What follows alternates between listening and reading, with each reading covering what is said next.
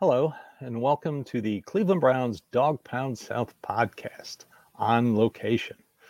My name is Steve Gill. I'm your host. This is part of the Fanatical Elves Network, which is part of the Fans First Sports Network. Well, that was a dud. Best way to describe that game was painful. Painful not only for the fans who watched it, but also painful for the players who played in it.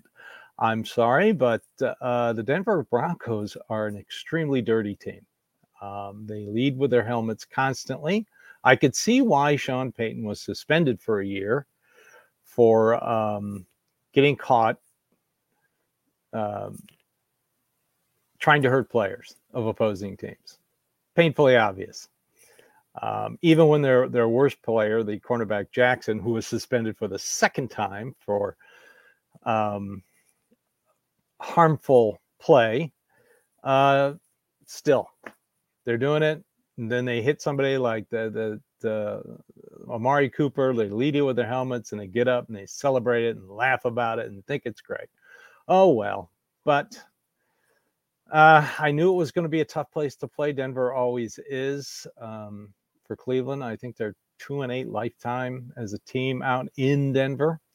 So they need to regroup. I know a lot of people are complaining this morning about the play calling, but here's an interesting fact. When a Browns series, Browns success rate on a series, which started with a pass, 78.9%. When it started with a run, 40%. So yeah, I could see why you were wanting the Browns to run more. But if you go back and look at that first quarter, Denver was lining up as many players it could in the box. They had single coverage on the wide receivers, and they had one safety back. They were daring the Browns to run the ball. They were forcing them to throw the ball. And at first, the rookie fifth-round draft pick, DTR, didn't have that much success. Didn't help that he had a few players dropping the ball as well. But once he started having success, which he did, second quarter, they started humming along. That forced Denver defense to kind of back off that stacked box, and then you started seeing the run work. So yes, Kevin Stefanski did call a good game, but I will criticize him for calling a double reverse at that moment in the game. You had all the momentum in the world. If you go back and look at it, it wasn't going to work, even if Pierre Strong held onto the ball. He was going to get tackled right then, and for a major loss. They were only down by 5. They had gotten momentum. I wish the 2-point conversion had worked. Amari Cooper's got to catch that. But I thought DTR played extremely well once he got rolling, once he got into rhythm. He even found his high school teammate, Cedric Tillman. Remember him? He had some great catches. He was running some good routes, except the one in the end zone where both he and Elijah Moore were in the same spot. And they were forced to kick a field goal.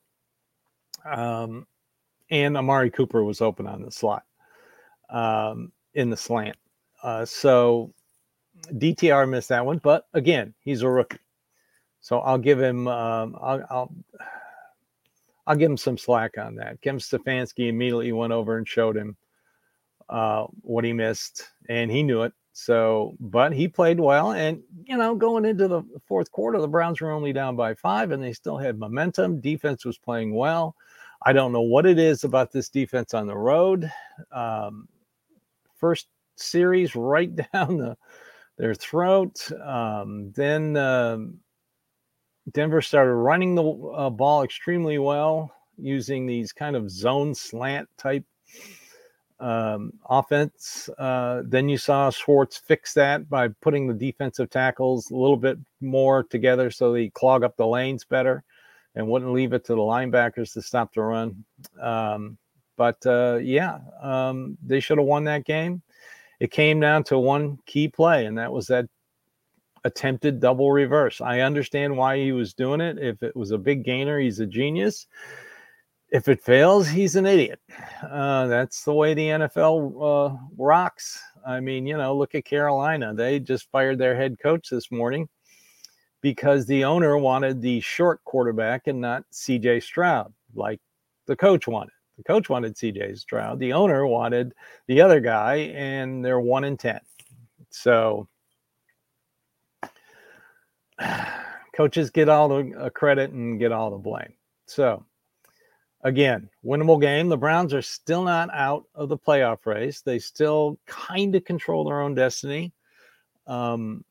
They go, but what happens is it forces the next game at Los Angeles, the Rams, is a must win. So, but after that, their schedule gets fairly easy. Texans lost. Thank you, Jacksonville. So that kind of puts a tiebreaker over Houston. The Browns still have one more tough game, I think. One more tough game, and that's in Houston. I thought this game would be tough, and like I said last week, the Houston game would be tough. But they can win it. We got to wait for injuries. DTR, concussion, shoulder injury. Have heard nothing on Amari Cooper. And as for Myles Garrett, he left the stadium in a sling, waiting on an MRI that's going to happen today. He said he heard something pop. Going into that game, he had a hurt wrist. It's the first time hearing about that. So we got to hope that Denzel Ward comes back from his shoulder injury. He was sorely missed. I'm sorry. Greg Newsome is a great slot corner, but man, he's given these guys way too much cushion. And they took advantage of it all day. I thought Schwartz would play a little more zone than man, just to help protect his corners. But Russell Wilson is a extremely savvy veteran, and he took advantage of a bunch of key situations. So now we go into the portion of waiting to find out on injuries. Got to hope that Myles Garrett, I think they can get by without him in Los Angeles. If it's just a one-game rest, that would be fine. Kind of like what happened with Denzel Ward. I think they can work around it. But a month, no, not with this many games left. So cross your fingers. So anything else that I know a lot of fans are upset, but like I said, the stat, they did pass a little bit too much. Oh, the announcing. Mark Sanchez, shut up. You were a terrible quarterback, so shut up. I didn't need to hear. This is the second time that Fox has done a Cleveland game. I think the first one was San Francisco. And the announcers, I think they were wearing San Francisco jerseys. This time, they're wearing Denver jerseys. I mean, laughing about injuries. Oh, that's not that roughing the passer. I'm sorry, the guy launched with his head into DTR. That's classic roughing the passer. And these guys are laughing. Oh, I didn't think it was that bad. And they're laughing about it. Shut up. All right. So we get ready for LA. The Rams, not that very good, not a very good team. So the stadium will be probably 70% Browns fans because Rams fans don't go to games. So it'll feel like a home game. That's nice. Let's just keep our fingers crossed on injuries. I think they could get by without Myles Garrett, and they could get by without Amari Cooper for one game each. Then Tillman played. By the way, Cedric Tillman, nice game. Good to see him and DTR hooking up again like they did in high school.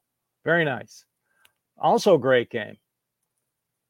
Jeremiah Owusu-Koramoah. Oh my God, he was everywhere. My goodness, that kid is just outstanding. He gets better and better for tackles for loss. I think he leads the league in tackles for loss.